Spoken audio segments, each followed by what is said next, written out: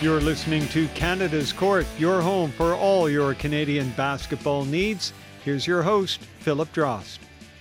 Well, it's arguably the most important part of basketball. Say what you want about defense and rebounding. If you can't shoot the ball, you're going to be in trouble, which makes someone like Dave Love incredibly important. He's a shooting coach from Calgary, Alberta, and he's worked with pros like Lou Amundsen, Grant Hill, and most notably Canadian Tristan Thompson, where he actually got Thompson to switch his shooting hand, and that switch bumped his free throw percentage from 60% to 69%. Right now he's in Florida working with the Orlando Magic, and he joins me on the line. Coach Love, thanks for coming on the podcast. Oh, I appreciate it. Thank you for your time. Now, I'm not sure what temperature it is there, but I got up this morning to go to the gym, and it was already below freezing, so I'm a little bit jealous. Yeah, we're in the same situation here in Calgary, but I'm in an enviable situation where I get to go back and forth between here and Florida, and it's almost always nicer in Florida than it is in Calgary, Alberta. So that somehow does not surprise me. Yeah. Well, to start out here, how about we just start with how you first got started as a shooting coach? It is a long story that is based around luck and just kind of following your passion and not worrying too much about steps too far ahead of you. So I, like most of us, played high school basketball and was a reasonable player. Not a college level player, but a good shooter, and was in love with the game. And when I was about 14 years old, I was a ball boy for a minor league team in Calgary called the Calgary 88s.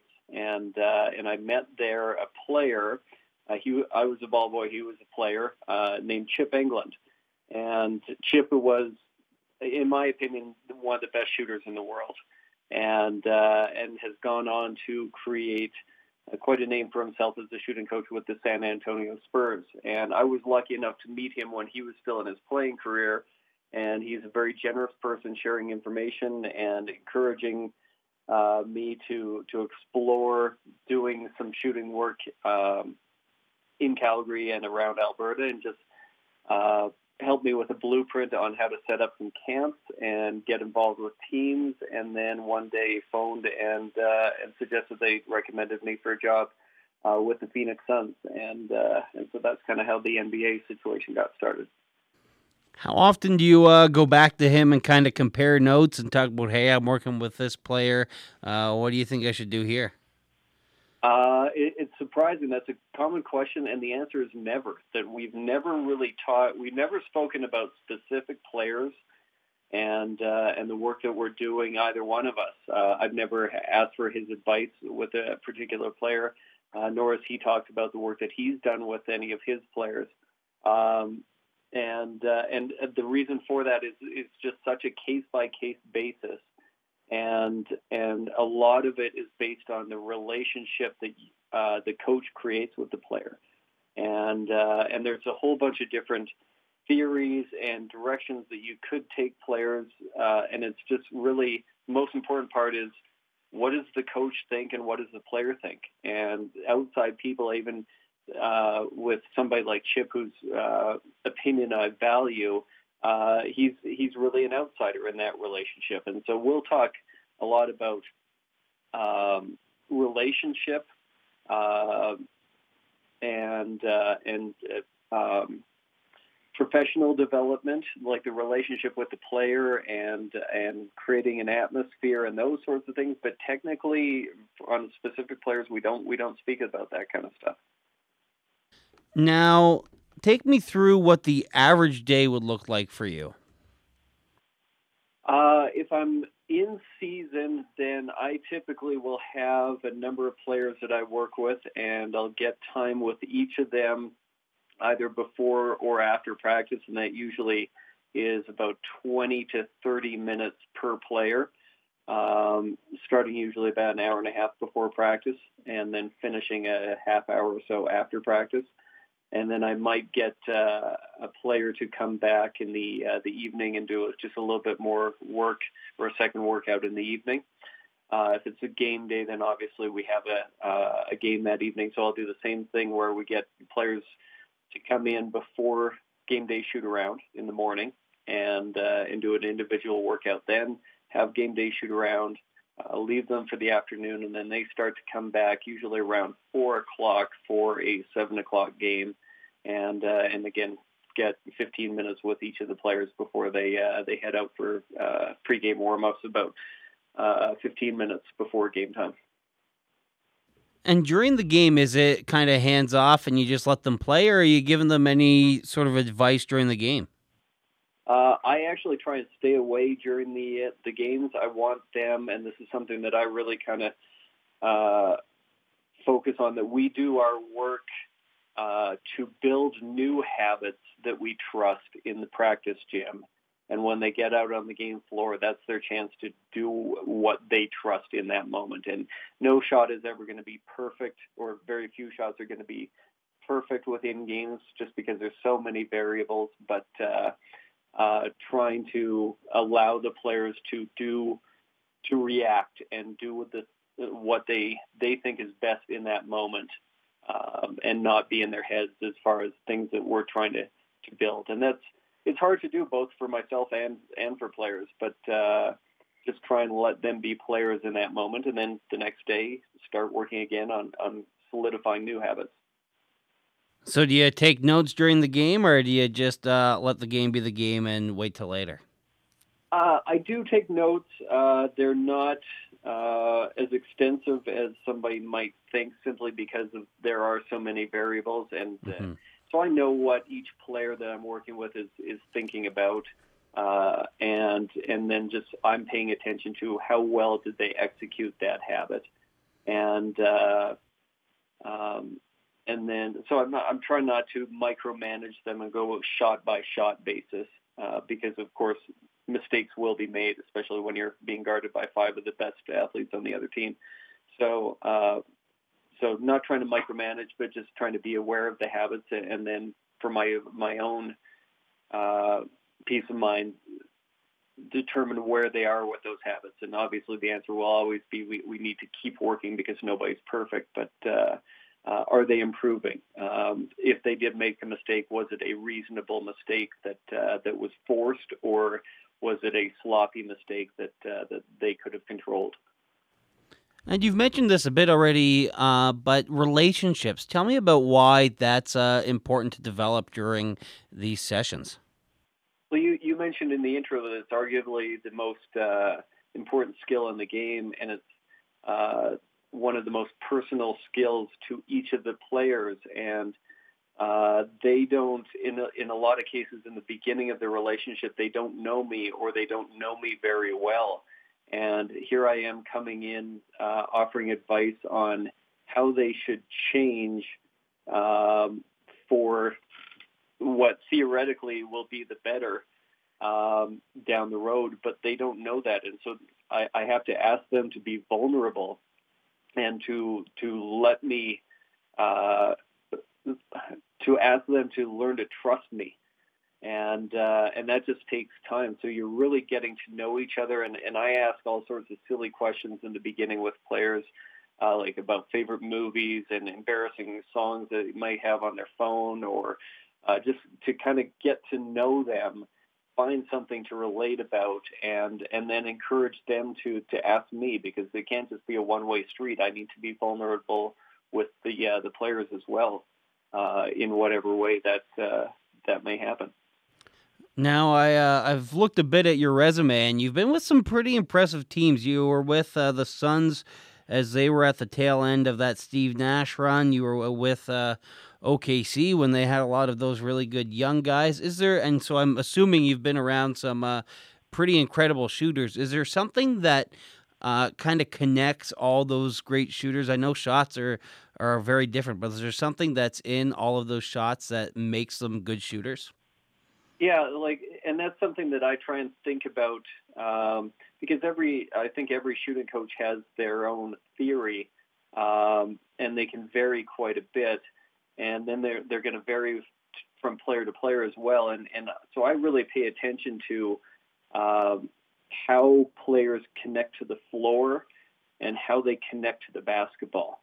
And so they've got the two extremes where we've got the lower part of their shot and we've got the what ends up being the highest part of their shot. And if you can get those two things right, then the middle, to a certain extent, takes care of itself. Now, I'm oversimplifying, but generally, if you can get a player to connect to the floor, which is just a fancy way of saying get on balance, then they're going to be fine. And if they can shoot the middle of the ball along their target line consistently, then they're going to be fine. So those two connections end up being the things I pay attention to the most, and the things that I see that the great players tend to do better than others. Of course, mistakes always get made, but they generally tend to be on balance when they have the chance to be, and shoot the ball. The ball leaves their hand well. So if they're doing those things, does the form make that much of a difference? Because there's some forms you see in the NBA, and I'm thinking back, I don't think Shawn Marion was on the Suns when you were there, but he had a pretty ugly looking shot, but it still went in. Does that matter that much? I liken the shooting technique to playing blackjack. And so there's all these little guidelines within blackjack where if you get two aces, you split them. And if you have this and the dealer has that, you should hit. But if the dealer has this and you have that, then you need to stand.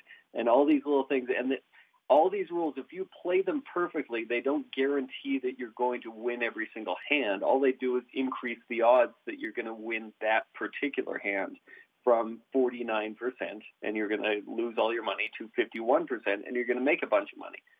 And shooting is kind of like that. If you have all these little habits and make a lot of mistakes, you're just increasing the likelihood that you're going to miss shots, and there are going to be some that you still do make.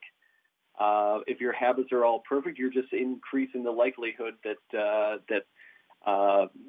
that particular shot will go in, but you're still going to miss some. And your example of Shawn Marion, it's a funny looking shot for sure compared to what we're used to, but he was in fundamentally sound positions. He had decent balance, but he was on the middle of the basketball. It just never really got above his eyebrows. And if you can be on the middle of the basketball, the ball goes straight. So as much as people can make fun of that particular shot, there were fundamental aspects to it that were pretty sound. Now here's an important question: who taught you to shoot? A combination of and that's the thing as a shooting coach. I have to be careful that I never take credit for a player's shot. I've worked with a lot of players, and I would like to think I've played a role in them getting better, but there's obviously other people that have played similar roles, and for me to say that I was the most important part would be awfully self-absorbed. But for myself in particular, equal parts my dad, self-taught, and Chip Engelland.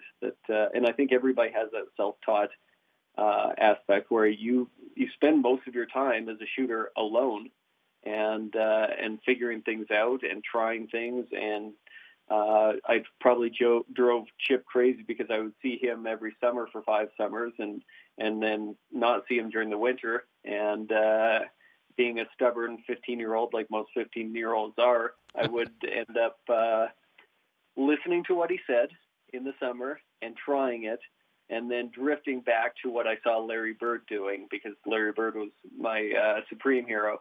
And then Chip would come back in the summer and try and convince me to shore up some of the fundamentals that I was lacking, because I was trying to copy somebody that just had ungodly hand-eye coordination.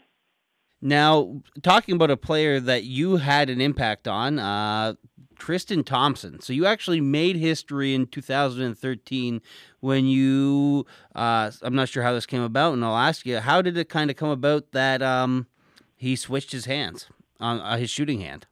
I actually came in after that decision was made, where the Cavaliers had kind of watched him for a couple of years and seen him kind of goofing around with other players having weekend shooting contests, and over time people started to whisper think he might be better with his right hand than he is with his left. And Tristan's very ambidextrous to the point where he doesn't even know which hand is more comfortable for a lot of things.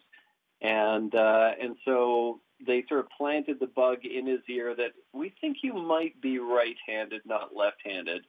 And over time, he came around to that idea and finally said, okay, if I switched hands, what would that look like? And they said, well, we'd hire somebody to help you. And that person ended up being me. So I can't take credit for the idea. That was Tristan and the Cavaliers.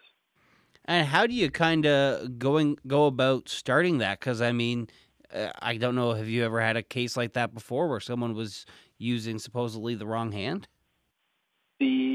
I'd never experienced it before. I've only heard of it really once since, especially at the NBA level. There was excitement for me around doing that and trying it and just seeing all the things that nobody knows and learning the aspects that, like, you don't know what you don't know. You don't. I didn't have a sense of how hard it would be. Would it be hard because he's starting over, or would it be easier because he doesn't have really any cemented bad habits with that hand? And so we had to kind of get into it and learn together as we were going. And there were a lot of times where there were a couple of moments where, number one, in July, we started working in May, and in July, for the first time, he just reacted to a shot, and his reaction was to shoot it left-handed. And he caught it quickly enough that he didn't shoot the shot in the workout, but all he could do was laugh. That it's uncharted territory, and 2 months in, for the first time, he had this horrible reaction that I assumed was going to happen well before then, but and it didn't happen again after that, which is quite amazing. And then learning that he was learning to shoot the ball right-handed, and at times would resort to doing that while shooting the ball left-footed. And you would look at his upper body and think, that's a right-handed shot. But then if you took a snapshot of his lower body, you'd think he was shooting it with his left hand. And so learning to adjust that, learning how to catch the ball as a right-handed shooter as opposed to catching it as a left-handed shooter, and then having to adjust his grip. And so all these things that we didn't necessarily think about right at the beginning, we kind of had to learn as we went. So you mentioned it was either going to be easier because he had no bad habits, or harder because he was starting from scratch. Which one do you think you'd say it was? I was really impressed the first day I saw Tristan when I went in for my interview and first workout with him. I was really impressed with how fluid and comfortable he looked with it. He always looked a little uncomfortable shooting it left-handed, and looked much more fluid with his right hand. So the process was easier than I expected it to be, especially early on. But it's never easy. Like you don't take somebody that is a below average shooter and expect to turn them into great.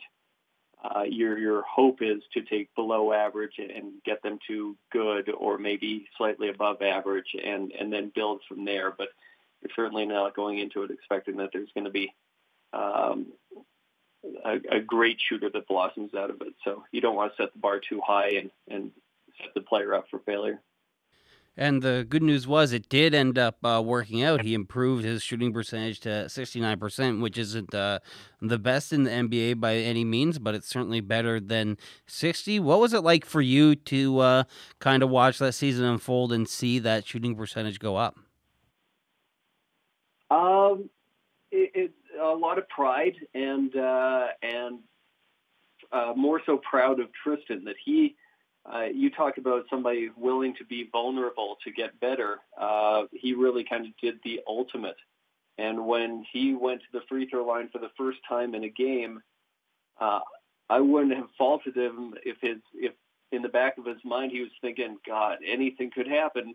Like anything was on the table. That you just never know how your body is going to react when you make a small change, never mind a massive change, and you're now expected to do it in front of 20,000 people.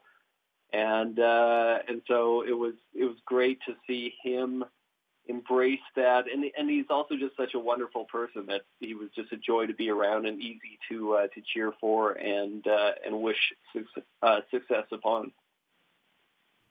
Yeah, and and he ended up getting a championship ring. So as you said, you can't take all the credit, but maybe like a fraction credit you can grab there. Yeah, and that's not something I ever worry about. I had the opportunity to be around him for a year, and he listened to me. That's all that he owed me. So when you work with these guys, do you ever have to go back to them and work with them a little bit more again, or those kind of habits that you install, do they at least hopefully stick with them, and then once you're done with that year, they can kind of keep going with it? In the perfect world, you work with everybody through their career because there's always the tendency for a human being to resort back to what they're comfortable with. And you think, well, if somebody has a year, they can create new habits, but they have 18 years with the old habits or 10 years or however many. And there's always losing sight of things or just inadvertently reverting back to old habits. So I think the longer you can be around a player, the more success you can have. And a year may seem like a lot, but it goes by in the blink of an eye. Fair enough. One question I'd like to talk to you about, and it's one I've seen you've actually written about on your website, is underhanded free throws. Would you ever recommend someone to shoot free throws underhanded?